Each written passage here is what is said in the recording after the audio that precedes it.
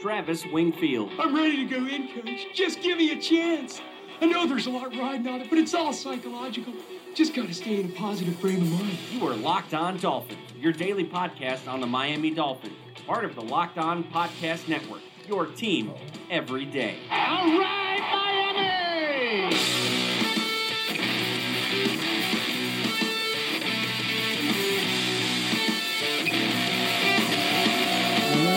What's up, Dolphins, and welcome into the Thursday, March the 1st edition of the Locked On Dolphins podcast. I am your host, Travis Wingfield, and I am here to bring you your daily dose of Miami Dolphins football. And on today's show, I could not be more excited. We are going to be taking inventory of the Dolphins' current roster with my guest, Simon Clancy, from Ryan Tannehill, Jarvis Landry, and the entire Dolphins roster. We'll get his thoughts on the direction of this football team in 2018. And on tomorrow's podcast, we'll talk about all things 2018 Miami Dolphins draft. But first, I have to remind you guys, go ahead and subscribe to the podcast on Apple Podcasts. Leave us a rating and review. As you guys know by now, that's the best way for the podcast to grow and get out to more Dolphins. Follow me on Twitter at WingfieldNFL. Follow the show at Locked On Fins and check out LockedOnDolphins.com. Right now we have Devontae Parker, Kenny Stills, Jakeem Grant, Leonte Carew, all of their entire catch chart up live right now on LockedOnDolphins.com, so don't miss that. And of course, the other Locked On Sports family of podcasts, like the Locked On Heat podcast and Locked On NFL Draft, for all the local and national coverage of your favorite teams. And I don't want to waste any more time on this podcast without Simon, so let's go ahead and bring him on First Down. That's another Miami Dolphins. And joining the podcast now is a guest from across the pond, former BBC journalist. He's written for Sports Illustrated, the New York Times, and is a lead feature for Gridiron Magazine over in the UK. My guest, Simon Clancy. Simon, how are you doing tonight, man? Good, Travis. How are you? I'm fantastic. Thanks for asking. We got a bunch of stuff to get to today. The Combine going on. Adam Gase taken to the podium. But I kind of just wanted to touch base with you and kind of do a Dolphins inventory since you're pretty well plugged into the team. And I'm always interested by the fact that you are a Dolphins fan, or just the NFL in general. I know that England has a bigger contingency of English fans these days for the NFL. But being from England, how did you get into the NFL and the Dolphins in particular? It was back in the early Marino days, actually. I came in from I'd been at a kid's birthday party, and I came in and there was a sports TV show on in the afternoon called Wide World of Sports, which is not anymore. And they just showed this guy, this kind of number 13, blonde hair out the back of his helmet, just throwing laser deep balls to these two receivers who the TV announcer was calling the Marx Brothers, and I kind of was just absolutely fascinated by this sport. I'd never seen before. I was probably about, 9 or 10. And that was it. It was Marino throwing to Duper and Clayton, and from that point on, I was totally hooked. And that's, I think I've just completed 34 seasons as a fan, something like that, which ages me dramatically. But yeah. So that was after the Super Bowl year, then, obviously. Yeah. So this was that was the 84, 85 season. So I think it was highlights from the Super Bowl season. It was the opening maybe it was the first week of the following season. So yeah, it was way back in the earliest part of Marino's tenure. That's pretty interesting because, I'm 30 years old, Simon, so I saw when I became a Dolphins fan, it was when they were, still at the end of that Shula era, the end of that peak era, and then from there it's been all downhill. But you kind of hit a big wave, a bit of a dip, and then a nice little pop back up again. But man, it's been a long time as a Dolphins fan. It has been a really long time. I mean, one AFC championship in that time, and we've endured, as you know, 300 or so different quarterbacks, 200 different coaches, and no light at the end of the tunnel. So, fingers crossed it's going to get better. But I don't know, you're probably the same. I kind of wonder whether or not we're just doomed for, we talked a bit off air about the Mariners. I wonder whether or not we're doomed for sort of that kind of hanging around between 6 and 10 and 10 and 6 for infamy. So we shall see. Yeah, well, maybe, I guess it'll make it more sweeter when that moment does happen. But let's go ahead and fix the Dolphins right now, Simon. Yeah. Let's start with Adam Gase. And you go back a year ago, and he's considered the pariah of the Miami Dolphins, the savior of a drowning franchise. 1 year later, a quarterback injury, a crazy set of circumstances, the hurricane, the offensive line coach, all the stuff that went into it. His linebacker goes AWOL. He's a 32-32 coach. 32-33 if you count the postseason. What are your general thoughts on Adam Gase, and how can he and how will he get better? I mean, I'm a huge fan. I wrote a piece for the magazine Gridiron a while ago, about 6 months ago, pre this season, and said that I believed he was the most important signing the Dolphins had made since they drafted Dan Marino. And I truly believe that. And you can take in, people would say, oh, what about Zach Thomas? What about Jason Taylor? And that's fine. But, Taylor and Thomas didn't win anything. They didn't take us anywhere. And ultimately, Marino didn't either. We didn't win anything with Dan Marino. And we've not won anything with Adam Gase. But in terms of what he brings to the table, and let's not confuse the fact that he's made mistakes, and certainly last year was a difficult year for him. But look at the statistics. He's essentially, like you say, 32 and 32, 12 and a half games that he's played, that he's coached in, where he's had his franchise quarterback. I mean, that's it. That's the record for him. That's almost a third of his games as a head coach without Ryan Tannehill. You look at somebody like Mike McCarthy, the Packers head coach. Over the same period, Gaze is 16 and 16, McCarthy is 17 and 15. And yet he had Aaron Rodgers for 21 of those 32 games. So you kind of see that Gaze has actually performed, not miracles, because miracles would be 2 playoff seasons and would be, winning playoff games and winning AFC East and things like that. But, he has performed at a level outside of the expectation given what's happened with regards to quarterback. And I can't blame him last year for going after Jay Cutler. Why wouldn't you? You know about him. He knows the system. Cutler got us to more wins last season. I'm certain that Matt Moore would have done. Nobody wanted to see Brandon Doughty at quarterback or anybody like that. And I've spoken to Gaze and I've interviewed Gaze and I've spoken to the players. I've been in the locker room after wins. I've been in the locker room after defeats. The players believe in him. The players like him. That there is an air about him that you meet people in life who walk into a room and they captivate the room. Gaze is like that. He's tall. He's kind of he looks you in the eye when he talks to you, and he means every answer. But if he doesn't like what you say, he will cut you down. And I think the players like that. And I can remember being in the locker room after the Cleveland game last season. We went to overtime. We beat the Browns when Ajayi went round the left end, and Gaze was absolutely furious in the locker room afterwards. He was furious at the fact that the game even was close. Cody Parkey, if you remember, missed a late field goal that would have won it for the Browns. And whilst a lot of the Dolphins players were celebrating, and I can remember Darren Ritchie grabbing hold of him and sort of jumping all over him, and Gaze was absolutely furious. And when he came to the podium, he could barely kind of look reporters in the eye. And that sort of told me something about him and about his demeanour. And like I said, let's not pretend that he didn't make mistakes last year, and the whole Chris Forster thing was ugly, and that's not his fault, of course, but he brought the guy in. But what I think is that there is a guy that is a keeper. I don't think the Dolphins can continue to get rid of coaches every 2 or 3 years. And I know certainly from speaking to people around Stephen Ross fundamentally believes that he has found his modern-day Don Shula. He totally and utterly believes that. He believes in Gaze about as much as any one man can believe in another man. And I think what we saw last season was difficult because of the injury to Ryan Tannehill. And you can't, whatever you think of Tannehill, he's probably a top 12 to 14 quarterback in this league. Take Aaron Rodgers away from the Packers last season. We saw what happened. Brett Hundley lost 8 of 11 games. You put Brian Hoyer in instead of Tom Brady. New England aren't making the playoffs. You put, whoever in place of Matt Ryan. Those sorts of things. Take Russell Wilson out of the equation and see what happens to Pete Carroll and the Seahawks. That is just a fundamental fact of what happened last season.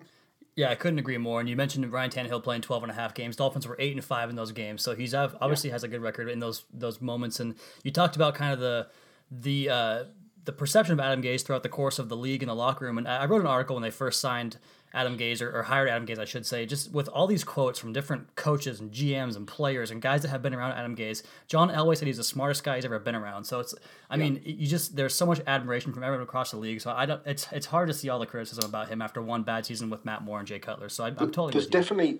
There's definitely a smartest guy in the room thing about him, and like I said, when he walks into the room, he is a really, really bright guy. He's a big brain. And, and like you say, you talk about Elway, you talk about the Peyton Manning situation when Manning talked about him and their sort of 4 or 5 a.m. text message sessions and those sorts of things.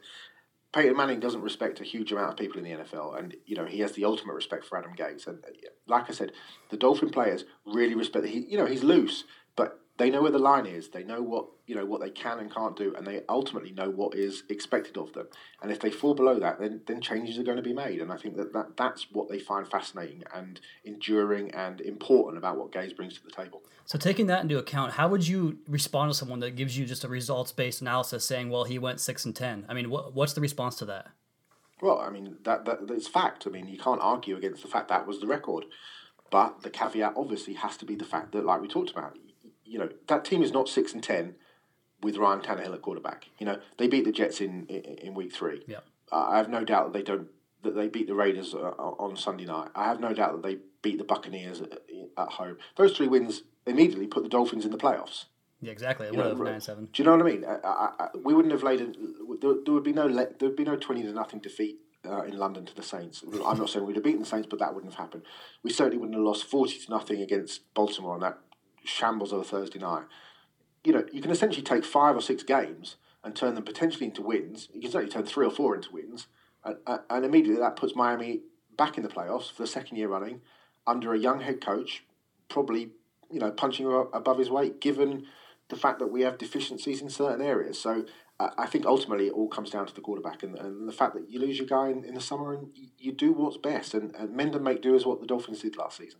And it's a breath of fresh air to hear you say that. Let's go ahead and get into those two Dolphins really hot rod topics, or lightning rod topics, I should say. And the first one's obviously the quarterback. And, there's been all this talk about Baker Mayfield, Josh Allen, Josh Rosen, whoever it might be, the Dolphins are going to go ahead and target, trade up, whatever the case may be. There's been tons of stuff. So there's two trains of thought.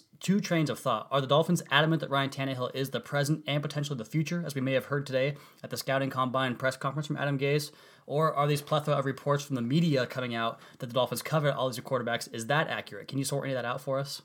I mean, this is what we would call kind of a smoke machine season, as in, people are blowing a lot of smoke and nobody really knows. But I would probably say both, if that's, if I can, as in, no franchise goes forward without forward planning and looking at what potentially could happen. I think there's an awful lot of belief in Ryan Tannehill. And, reports like, Tannehill had his best year in those however many games it was before he got injured against Arizona. He did. There were reports last summer that he was looking better than ever, and that came from players, that came from coaches, that came from observers who went there every day. And by that I mean media observers, and not just the local reporters, but some of the national reporters that went down and saw him play. But he's 30, or he will be 30 at the start of the season. He's coming off 2 fairly serious knee injuries. He is a mobile quarterback who relies on, movement around the pocket. He's able to manipulate the pocket by his footwork. He is a target. We know that he is the toughest guy, one of the toughest guys pound for pound in the league, given the pounding he takes week in, week out behind some pretty derisory lines at times. So he is vulnerable, and therefore it would be irresponsible of the Dolphins front office not to think of the future. Now, the other train of thought is that, yes, they really like him and he's a great guy and, the players do rally around him. I never bought into the Miko Grimes stuff about the players hating him. You only have to look at some of the players' social medias to see him working out or hanging out with Kenny Stills or Carew or Cameron Wake and those kind of things. The other side of things is that Adam Gase and that front office may want their own guy. You can't blame them, because Ryan was obviously drafted by another head coach. There may be a guy that they see, and I would suspect, although I don't know, but I would suspect it's Baker Mayfield that they see and they think this could be somebody that we could get behind, given his attitude, given his just winning mentality. Mayfield is just one of those guys who just has it. He's like a Russell Wilson, he's like an Aaron Rodgers, he's one of those guys that just has it. And it's hard to put your finger on it. So I think there's probably 2 sides to it, that they are comfortable going forwards with Ryan Tannehill because they know what he is. They know what he could potentially become because they saw it last season, but there is a concern about the knee. The other side of things is, look, there's an opportunity potentially for us to get our hands on a franchise-differing quarterback, somebody that perhaps could take the next step that maybe Ryan can't. Maybe he's had one too many hits. Maybe that knee isn't, is going to lessen what he does best. So it's interesting. Miami find themselves in a very interesting situation. And I would also say that one thing that probably is on the table, or should be on the table, is potentially moving Tannehill. Now, they will have talked about it. I cannot believe there's not been a scenario where the team has sat down and gone through everything as diligently as they do and thought about other teams in the league that need quarterbacks. And I think specifically the Cleveland Browns, although they wouldn't be high on my list, but I would think the Denver Broncos and I think the Arizona Cardinals would be potentially 2 landing spots for Ryan Tannehill if they decided that they could move on with him. And I would imagine that during the next week or so at the Combine, they will have informal conversations with Steve Keim at Arizona and notably John Elway in Denver, because that Denver team and that Arizona team are teams who do not need a rookie quarterback to come in and paddle around for 2 years. They are teams who are getting old and need to win now, especially the Broncos. So that is a scenario that I could certainly envisage a conversation happening at the Combine where Denver say, we have the 5 spot. If we were to take Tannehill off your hands, would you be potentially looking for a Mayfield or a Rosen or a Darnold? And if that was the case, what's it going to take? So I can see all 3 scenarios, but I can see Miami being happy with all 3 of them. But I suspect that Ryan Tannehill being the starting quarterback of the Dolphins at week 1 next season is where we end up. And well, it's nice to know that they have the forethought to at least plan for, backup scenarios, because, I mean, you look at what the Seahawks did. You mentioned Russell Wilson. When they had that offseason with Matt Flynn and Russell Wilson, look what the Eagles did with Sam Bradford and Carson Wentz. You just protect yourself against the fact that this is the most important position in sports, and if you don't get it right, you're not going to have a good season. So I totally understand that. It makes total sense. But let's move on to the... Go ahead, Simon. No, I was 100% agreeing with you. Okay, cool. Let's move on to the next topic here, the another hot topic for the Dolphins, and of course it's Jarvis Landry. I know you're a big fan, as most Dolphins fans are. I don't see why they wouldn't be. A guy that just shows up on the film and he produces, he's durable, he's on the field every single Sunday, brings that lightning rod, that juice. So I have several questions for you. Is this thing salvageable? In your estimation, what is Jarvis Landry's true worth, and should they pay that, whatever he thinks he's worth? Is it salvageable? I absolutely 100%. I'm sure it's salvageable. Nothing is unsalvageable when we're talking money and we're talking about the amounts of money that Jarvis potentially is going to earn. So I don't think anything is unsalvageable. I also believe, I don't know, but I'm led to believe that they are not that far away on a contract. I'm not sure how much further both sides will give in, but obviously certain things will come to bear, I think, over the next week, as they tend to do at the Combine. How much is he worth? How much is how much? I mean, he's worth how much a team is willing to pay for him. People will argue that he's a slot receiver who runs a 4.7 and averaged less than 10 yards per catch last season, and that's very fair. It doesn't take into consideration what we've already talked about in terms of the fact that he, for certainly most of the last 2 years, he's played with backup quarterbacks. You look at somebody like Devontae Adams, who's a receiver. Green Bay's receiver, 4-year, $58 million contract, $30 million guaranteed. That's the kind of ballpark area that Jarvis and his agent are looking at. Why are they looking at that? Well, they both came out together, same year. Last 4 years they've played. Devontae has played 59 of 64 games. Jarvis has played 64 of 64. So Jarvis is durable. He also works in an area, i.e. closer to the line of scrimmage, where he is more susceptible to bigger hits. So nickel safeties, nickel linebackers, and linebackers. That's where he does most of his dirty work. Devontae works more to the outside. Jarvis obviously works inside in the slot. Jarvis has 163 more catches for 1,227 more yards. Career average 10.1 to 11.9, but obviously, as I said, Devontae has had Aaron Rodgers for 3.5 seasons. Last 2 seasons, we've had Matt Moore and Jay Cutler. And then Adams has 26 touchdowns to Jarvis's 22 receiving plus 1 rushing, so 23. You can understand why Jarvis feels like he should be paid more than Devontae Adams. So 4 years, $65 million, 35 guaranteed, whatever. Those are the sorts of things that he and his agent will be looking at, and you can understand why. No receiver in history has caught more catches in the first 4 seasons than Jarvis Landry. Now you can say again, people will argue, he's a slot receiver and he catches against the nick, and that's all fine. That's what he does. But his career average is 10.1 yards per catch. Now, last time I checked, to get a first down, you're looking at 10 yards. So his average is more than a first down per catch. So every time you throw to him, you are picking up a first down. This is a game where we move the ball up and down the field more than 10 yards to continue to move the ball up and down the field more than 10 yards. And he does that. He is tough. He is durable. He works hard. Yeah, there was an issue earlier on in the season that, and I think he's paid heed to that. He takes a lot of big hits, but he moves the chains. He scores touchdowns. He arrives in big moments. He converts 4th downs in big moments. When the lights are shining brightest, Jarvis is there. He does not hide. He is a spark plug for the team and also for the fan base. It is hard to say that you will pay him $16 million a year. That is a very tough decision. It's made more difficult by the fact that the Dolphins made irrational decisions around players who are less worth what they are being paid. So put Ndamukong Suh to one side because he was never going to fulfill his contract despite the fact that he's played at an all-pro level ever since he arrived. It was an unfulfillable contract in terms of value for money. But one good season from Kiko Alonso, one good season from Andre Branch, the Lawrence Timmons contract, the Jay Cutler contract. Now, I don't blame Gase for the Jay Cutler contract or for going out and getting, but there is a history of bad contracts. TJ McDonald, a player I like very much, but he was essentially given a big contract based on what he did in the preseason alone. So there are contracts that you can understand why Jarvis will be sitting there and thinking, Rashad got a big deal, Cameron got a big deal, Kenny got a big deal. Here I am, the spark plug. I'm the face of the franchise. When Monday Night Football redid their their credits at the start of this season, Jarvis was one of the players, one of the 20 players that was on the red carpet. So you can understand why he feels that way. Is 16 million too much? It probably is. But I think there is an area between the sort of 13 and the 16 million that a deal can be reached. I just don't think Miami can continue to give away good players. We're not good enough to do that. And you look at the Lamar Millers, the Olivier Vernons, the Derek Shelbys, the Rashard Matthews, the Charles Clays.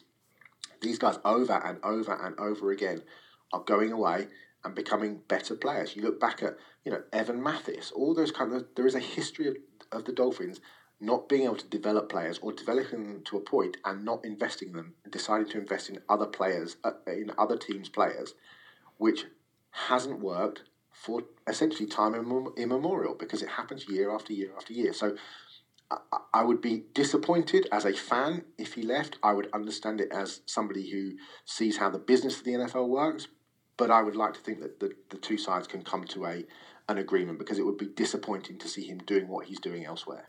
And I've kind of resigned. Because ultimately he's the best in the league at doing it. He really is. And I've kind of resigned to the fact that I feel like we're going to lose him at this point. So I've kind of been talking myself into that. But then I go back and watch the tape, Simon, and I've been charting all of his catches and every Dolphins receiver's catches the last couple of weeks here. And everything he catches is within 3 yards of the line of scrimmage. So what is he? I mean, he has to break tackles and run for 10 yards after the catch just to get to that average you want to talk about. And you go back to 2016 with Ryan Tannehill, he was at 12.1 yards per catch. And every receiver's yards and average and stats went down this year with Jay Cutler. So it's like you said, it's so tricky. I don't know where we're going to put it, but let's go ahead and move on to the rest of the roster here and get off these two hot topics here. And before we do that, we have to go take a little quick break. Locked On Dolphins podcast at Wingfield NFL, at Locked On Fins. I'm joined by Simon Clancy. He is at Cy Clancy on Twitter. We're going to talk about the rest of the Dolphins roster after this.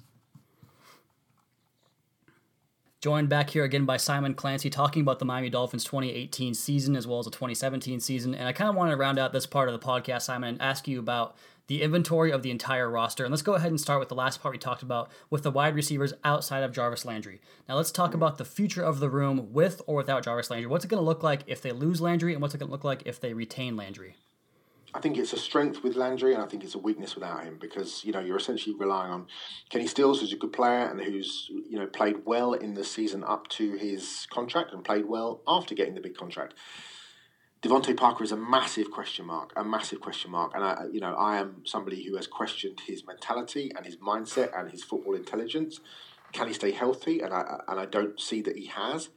And every year people say he's going to have a monster year, and then he doesn't. He gets injured and something happens and he can't play through the pain.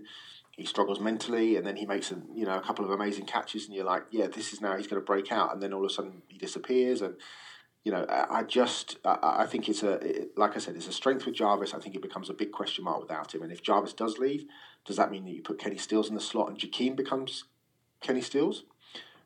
What does that mean for Parker? Where does Leonte Carroo fit in? A guy that they paid a lot for in terms of draft picks, who's been slow to develop but has all the credentials that you would look for as a receiver who could make those intermediate catches. He always got open. He got open deep. Had a big yards per catch average at Rutgers. And he's a guy that I see and saw at Rutgers and seen with Miami. When he's thrown to consistently, he gets better and better and better, and he gets stronger through the game.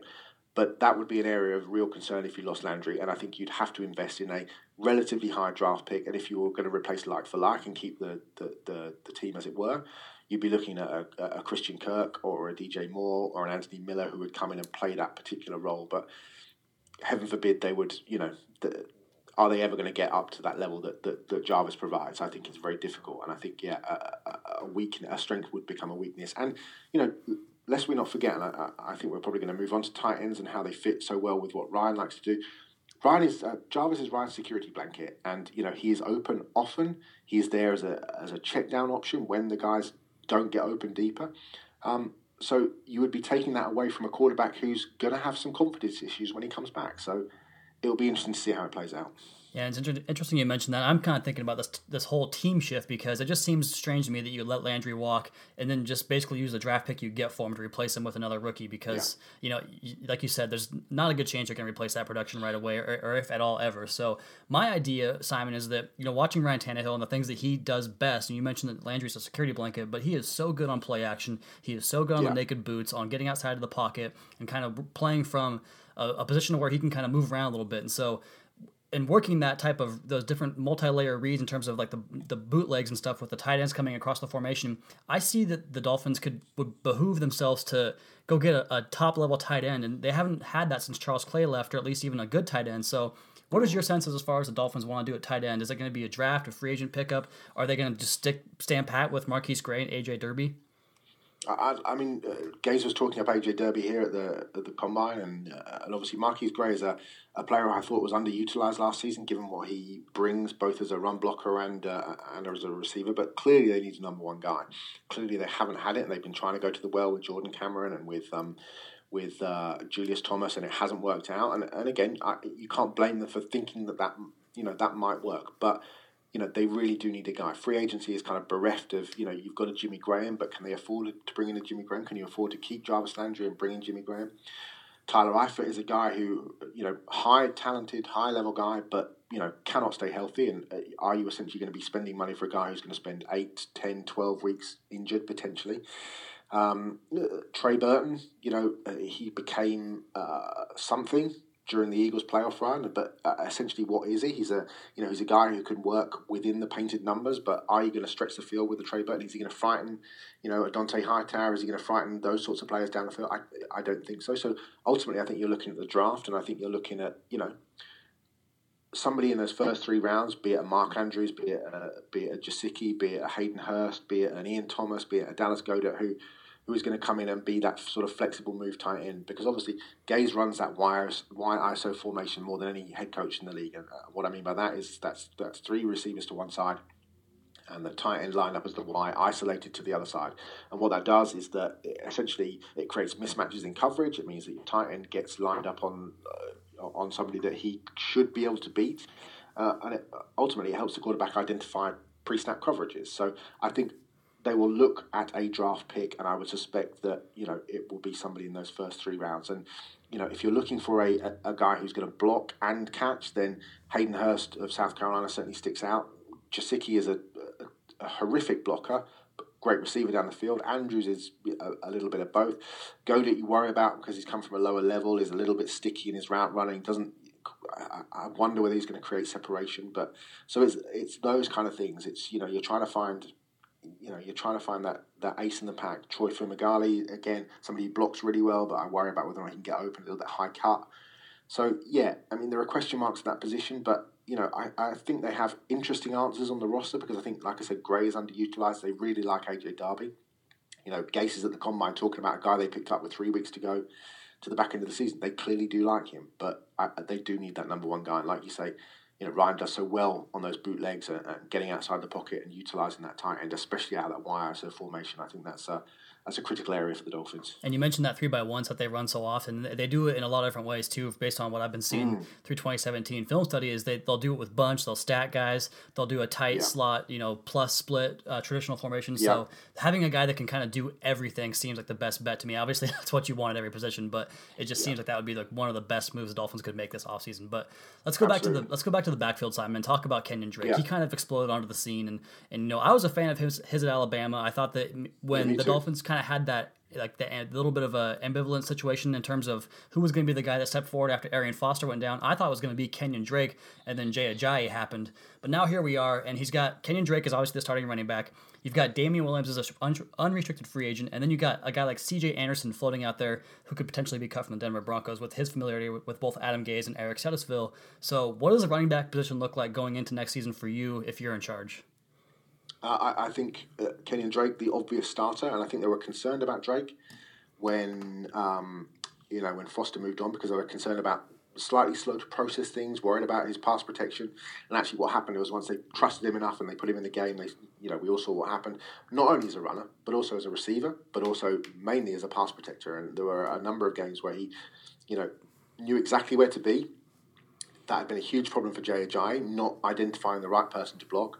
And in fact, it had been an issue for Damian Williams as well, who's one of Gaze's very, very favourite lieutenants in that locker room. And Drake was able to step up. He knew exactly where to be. He knew exactly who to block, and he did a terrific job of protecting whoever was at quarterback. I certainly think CJ Anderson is definitely an option. Anderson has talked fairly vocally, certainly on social media, about his wanting to rejoin up with Damian Williams. What I think you're going to see is a number of veterans getting. I think Jonathan Stewart was cut by the Panthers today. Doug Martin is another one who in Tampa, who the Dolphins have dabbled around a bit in the past in terms of potential sort of low risk trades. And then obviously the draft, whether or not they just try and mix and match with a bigger guy like a Bo Scarborough, somebody like that who's, who can be quicker than he looks and is big and is physical and, and can suddenly sort of be that lightning and thunder with Kenyon, who is a big human being. I mean, I stood on the sideline during warm-ups of the Cleveland game home 2 seasons ago now.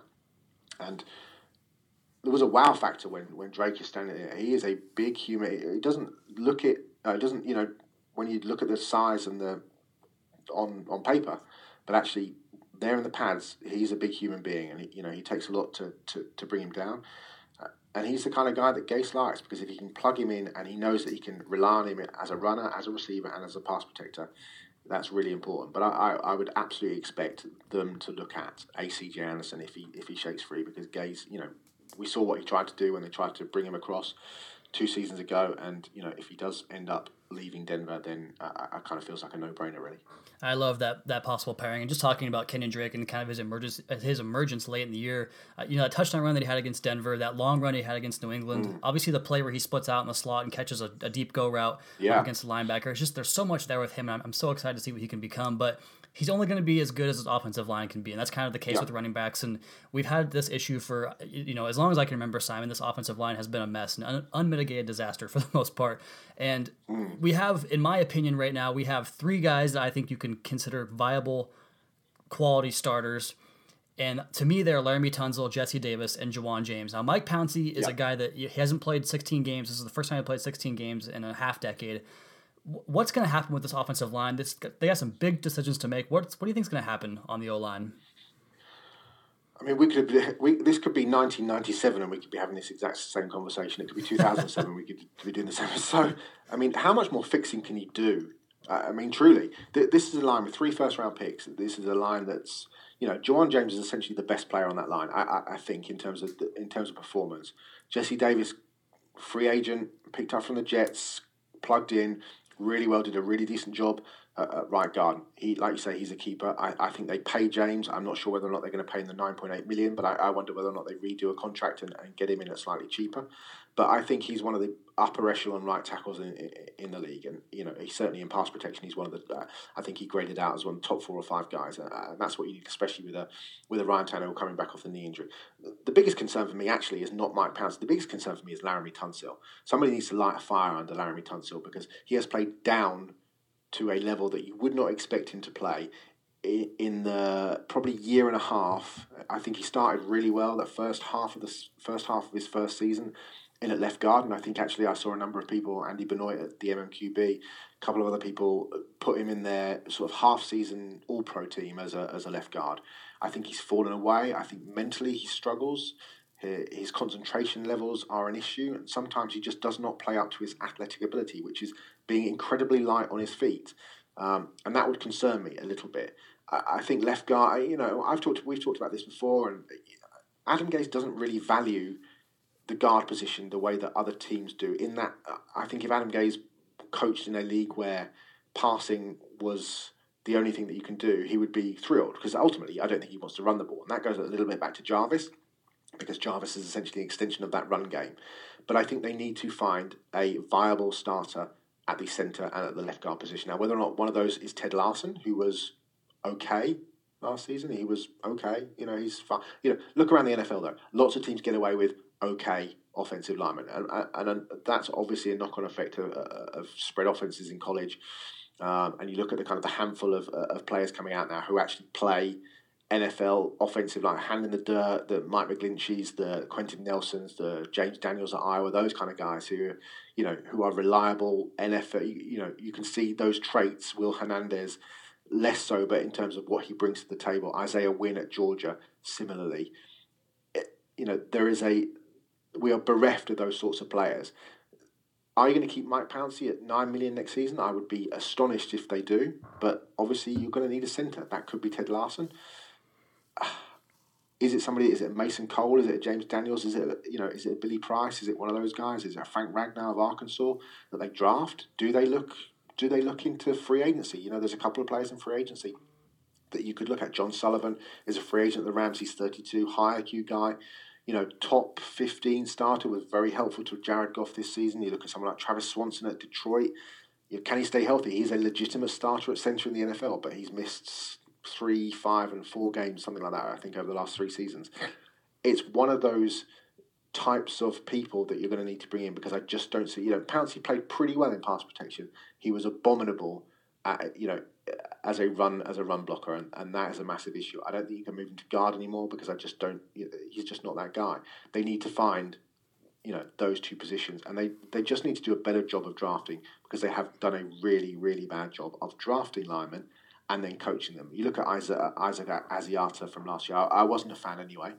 I wonder whether a year in an NFL strength room will help him and come in at left guard. But the fact that when the season was lost last year and he still didn't get snaps pretty much told me the story of what Asiata's future was going to be. And I don't think it's as an NFL player, certainly not with the Miami Dolphins. So it's a concern, but how much more fixing can you try and do? As I said at the top, I just don't know where you go with this. Adam wants to get the ball out quickly. So his guards essentially are guys that can hold people up in pass protection for 1 or 2 seconds so that Ryan can get the ball out of his hands quickly, and that's fine.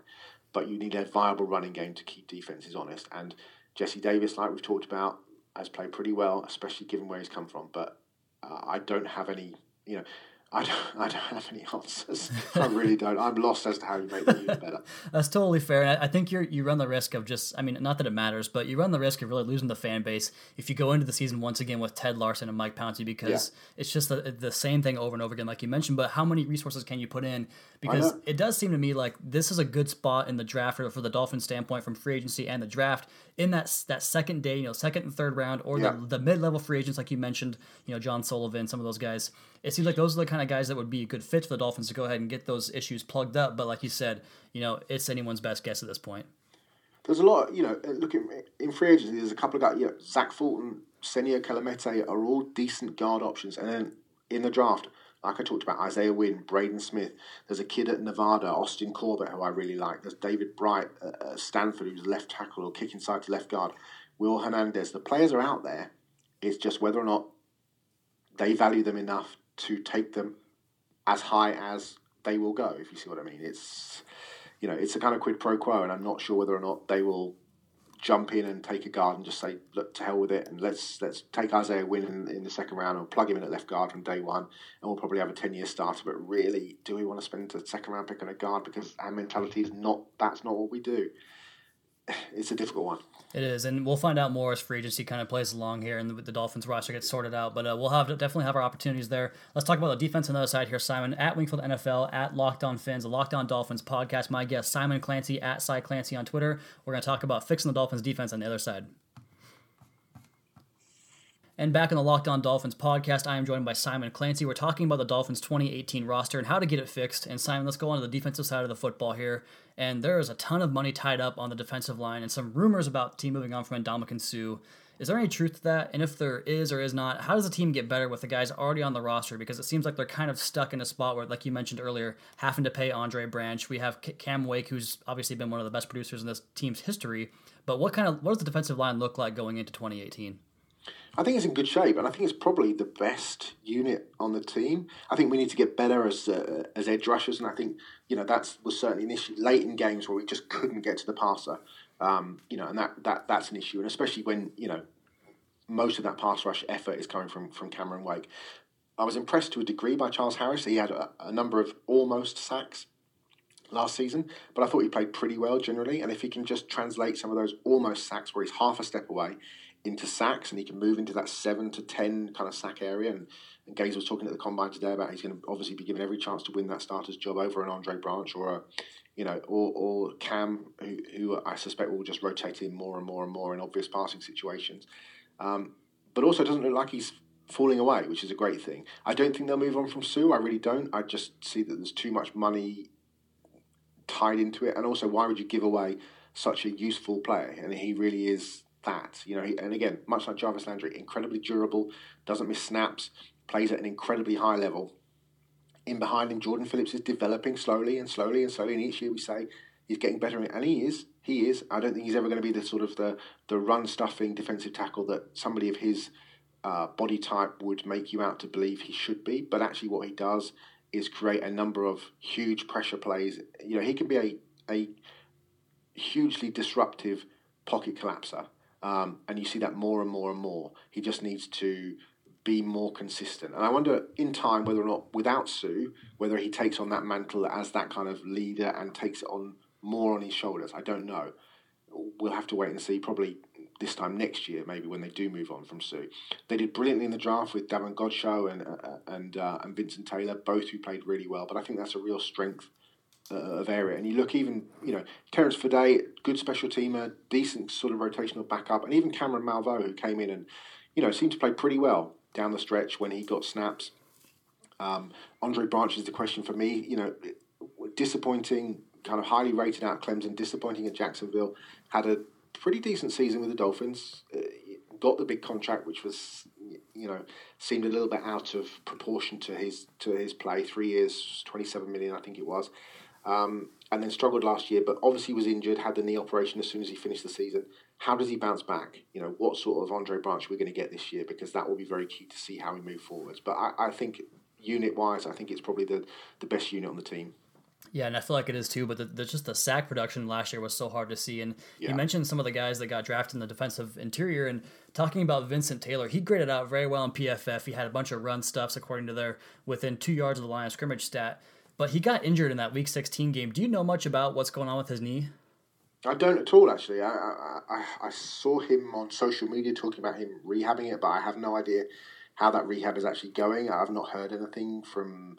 there's not been any statements from the Dolphins. There's not been any comments. So I would assume, all things being equal, that he's okay. But we'll have to wait and see. I didn't see any particular diagnosis. I don't know if you saw anything, but I would be surprised if it was anything majorly serious, because I suspect we'd have heard about it by now. Yeah, that makes sense. Let's hope so, because I think that he could play a big role in 2018 and Absolutely. kind of doing what Ndamukong Suh does and Jordan Phillips does so well, and eating up those blockers and freeing up the linebackers, because as you well know, Simon, in this defense, linebackers have to kind of operate in some space in that wide nine. So, let's talk about the linebackers now. And like the offensive line we talked about earlier, it's been an issue since I can remember. Since Zach Thomas left, there has been, Donnell Ellerbe, Philip Wheeler, pick your poison. It's just been a disaster. Go back to Aubrey Beavers and, all the way back 20 years ago, and it's just been a minefield of, the occasional bright spot, but generally, God, disaster zone. That's one hell of a name, Aubrey Beavers. That's pretty good. So, in your estimation, what is the plan for Raekwon McMillan and kind of going forward with that position? Are they going to cut Kiko Alonso's reps, and do they have a plan for Stephon Anthony? Because that's a guy that you trade a 5th-round draft pick midseason. You'd think that's kind of a guy that you have some faith in. So, what does the position look like going forward this year? I think it's built around McMillan, and that's a strange thing to say for a guy coming off an ACL, but they loved him last season. They loved everything that he did. They loved everything that he brought to the table in terms of his leadership, in terms of his mentality, in terms of his play in preseason, in terms of his play in training camp.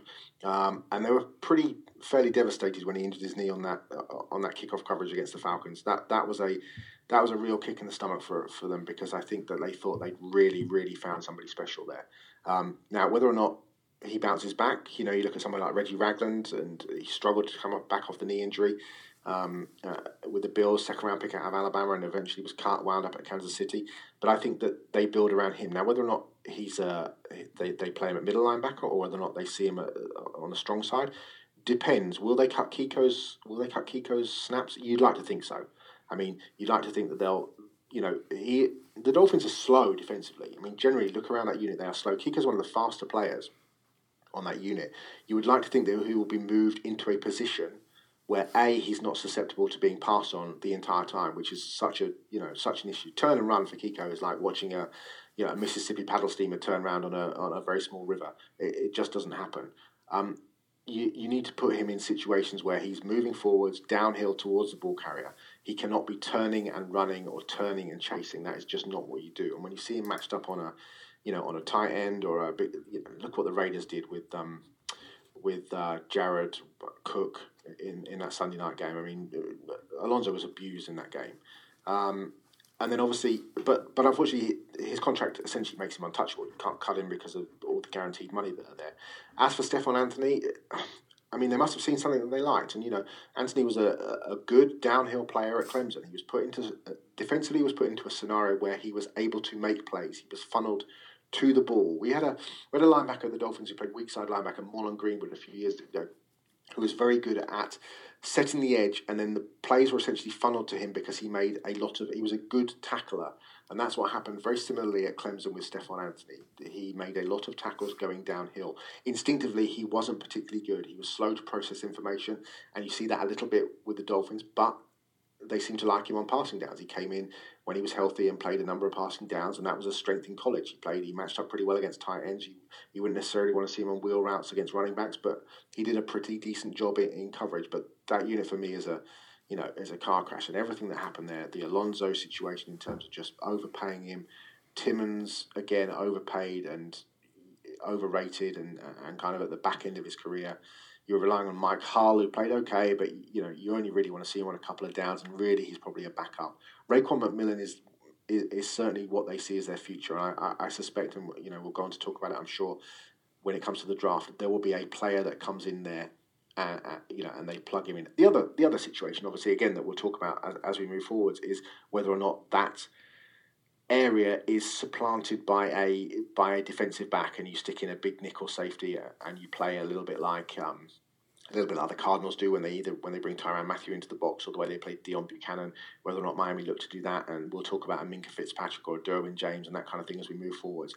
It will be interesting to see, but you absolutely will want to limit Kiko snaps, and you will want to build around McMillan. And red zone defense as well is such a critical issue. We were so bad at it last year, so bad.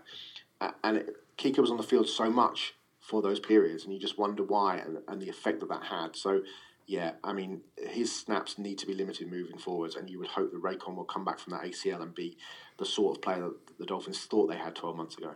You talked about Kiko's inability to change directions, and it brings up two plays in my mind that I can recall from this past season. One was the Monday night game against the Carolina Panthers. They throw a little flat route to Christian McCaffrey, and Kiko looked like an AARP member trying to cover on the edge out there. It was real bad. And then they throw, I want to say DeAnthony Thomas on the Kansas City Chiefs on a crossing route, and he just got completely juked out of his mind where he couldn't even, it looked so bad. So, yeah, I wouldn't mind seeing him limit his reps. I was in the press box in Carolina for that game, and sitting above me to the slightly back to the right hand side were the Dolphins press officers, who were all really good guys, Jason Jenkins and Brett and those guys, and there was a collective sort of when that play happened with McCaffrey, and you could hear the murmurings of the Carolina journos, and then the Dolphins kind of beat journos, Bees and Omar Kelly and Dave Hyde, and those guys were sat sort of across the aisle, and we just all looked at each other, and I could just remember Dave looking at me, and Dave and I had known each other for 15 years or so, and we just sort of, there was just a look, when you just look at each other, catch each other's eyes and just shake hands, and just, it was kind of so expected, but yeah, just a tragedy. That's the beauty of sport, isn't it? The fact that you have one fan base saying, "Oh my God," and then the other fan base saying, "Wow, that McCaffrey, that rookie looks pretty impressive out there." Well, absolutely. No wonder he looks impressive. Yeah. You're going up against Kiko Alonso, it's going to happen. So, but you talked about third down defense, Simon, or not third down defense, red zone defense, and the third down and long defense kind of plays into that as well. Talking about the Dolphins' inability to kind of take guys off the field and get more defensive backs onto the field. I want to talk about that more with you, talking about Derwin James and Minkah Fitzpatrick on the next episode we're going to do here. Yeah. But just talking about the defensive backs now, this position seems to have a lot of upside, but the cornerback position kind of lacks that true game changer, that true, Marcus Peters, Richard Sherman, whatever it is. But I'm of the belief that Bobby McCain is close to being a full-blown star in the slot. Do you see it the same way with Bobby McCain? And is the secondary going to be better this year? I like the secondary, actually. I think it's good. I think it has a potential superstar in Xavier Howard, who I think played pretty well during the season and then played exceptionally well in the back end of the season. I like Bobby McCain an awful lot. I think he's probably one of the best 3 or 4 slot corners in the NFL. And I think what you need to remember about slot corner is that essentially every team is looking for a really good slot corner, and most teams don't have it. So most teams are getting by with an average guy there in the slot, and anything other than average or above average is actually kind of smiled at, is kind of applauded, because that's what that's above the norm that you see around the league because slot play is really, really bad. Bobby is a very instinctive. He moves really well. He changes direction very quickly. He's tough. He's a good tackler. He's very vocal. You hear him in the locker room. He's a focal point in the locker room. He's a guy that other players gravitate to. Him and Tony Lippett are very, very close. And I think he's a very tight group generally. I'm a big fan. He's a free agent next year, which will become a very interesting issue. And I think in the next issue that in the next podcast that you and I talk about, we will look at the slot, in terms of how it plays out with the draft. I'm a big fan of his. I like Cordray Tankersley. I thought he played pretty well as a rookie. I think he played better than I thought he would play. I suppose I'm hoping that X will take that next step to move into that sort of upper echelon of corners because he certainly showed that he can do it. He's a great, he's quick, he's a great mover, he's long, he's lean, he's got good hips, he can be a bit grabby at times. But I like that secondary. I think there is, especially with Lippett coming back, again, obviously you're expecting him to come back off the Achilles, but, I'm an Instagram user and I see him on Instagram every day, and every day he's working really hard, whether it's in water and strengthening that foot. He's now back running. But you can go back 6 months and he's been doing those exercises over and over and over again to come back.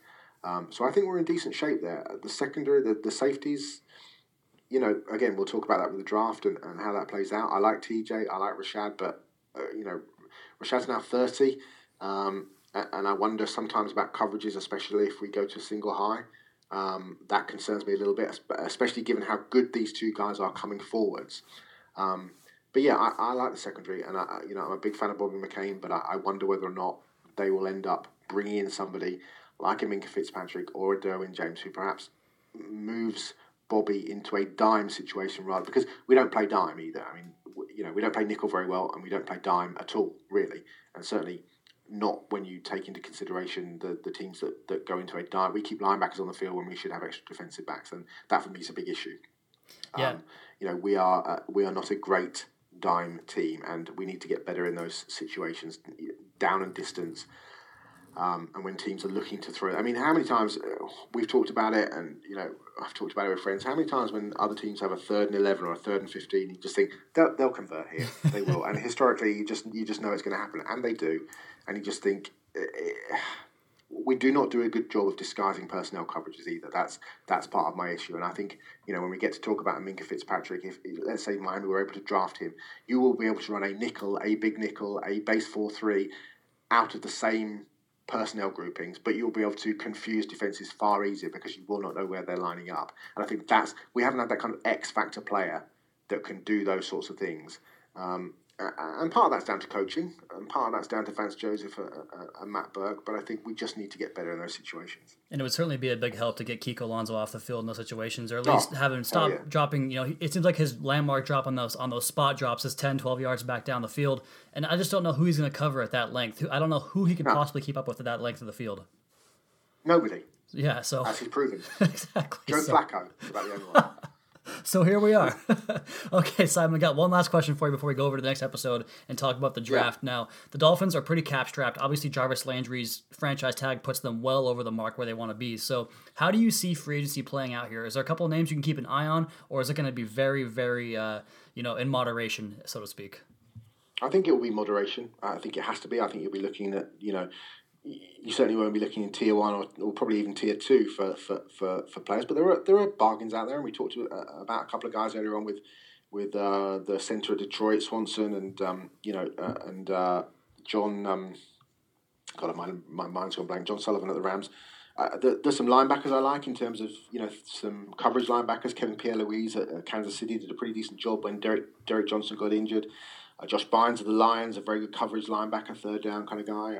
Christian Jones as well of the Bears, another kind of decent coverage linebacker. I look at a guy like Alex Okafor, who was having a career year with the Saints before he damaged his Achilles. I wonder whether or not he could bring some flex to that defensive end position. Same with a guy like Jerry Attitude with the Chargers, is a guy who I find intriguing. Somebody who's been injured a bit. But he's long and he's loose-hipped and he's a good rusher off the edge, but he's been sort of played a little bit with injuries. He's going to be a sort of tier 3 free agent that you wonder whether or not he's 26 and, maybe there could be something there. Again, box safeties we talked about, and we'll talk about in the draft. Tavon Wilson of the Lions is a kind of a box safety that you wonder whether or not the Dolphins could do something with him. And then if we end up losing William Hayes, which would be a big disappointment because I think he played so well against the run.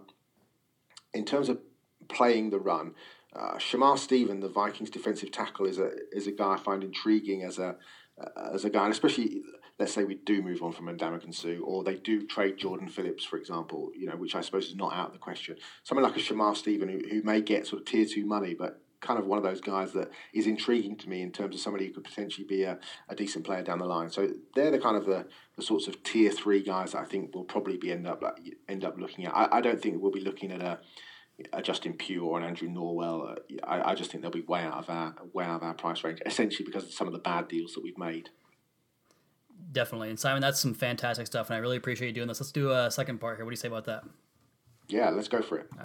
Again, he is Simon Clancy at Cy Clancy on Twitter, and you can find his work in Gridiron Magazine. That'll do it for this edition of the Locked On Dolphins podcast. We're going to bring him back for another one talking about the draft. You guys can go ahead and listen to that episode right now, available on Apple Podcasts. And speaking of Apple Podcasts, be sure to subscribe to the show on Apple Podcasts, leave us a rating and a review, and check out the other Locked On Sports podcasts for all the local and national coverage of your favorite teams. Give me a follow on Twitter at Wingfield NFL. Follow the show at Locked On Fins, and check out LockedOnDolphins.com. Lastly, check out at Locked On NFL's Twitter account as well as their Facebook page. We'll be back in just a second with another edition of the Locked On Dolphins podcast with Simon Clancy, your daily dose for Miami Dolphins football.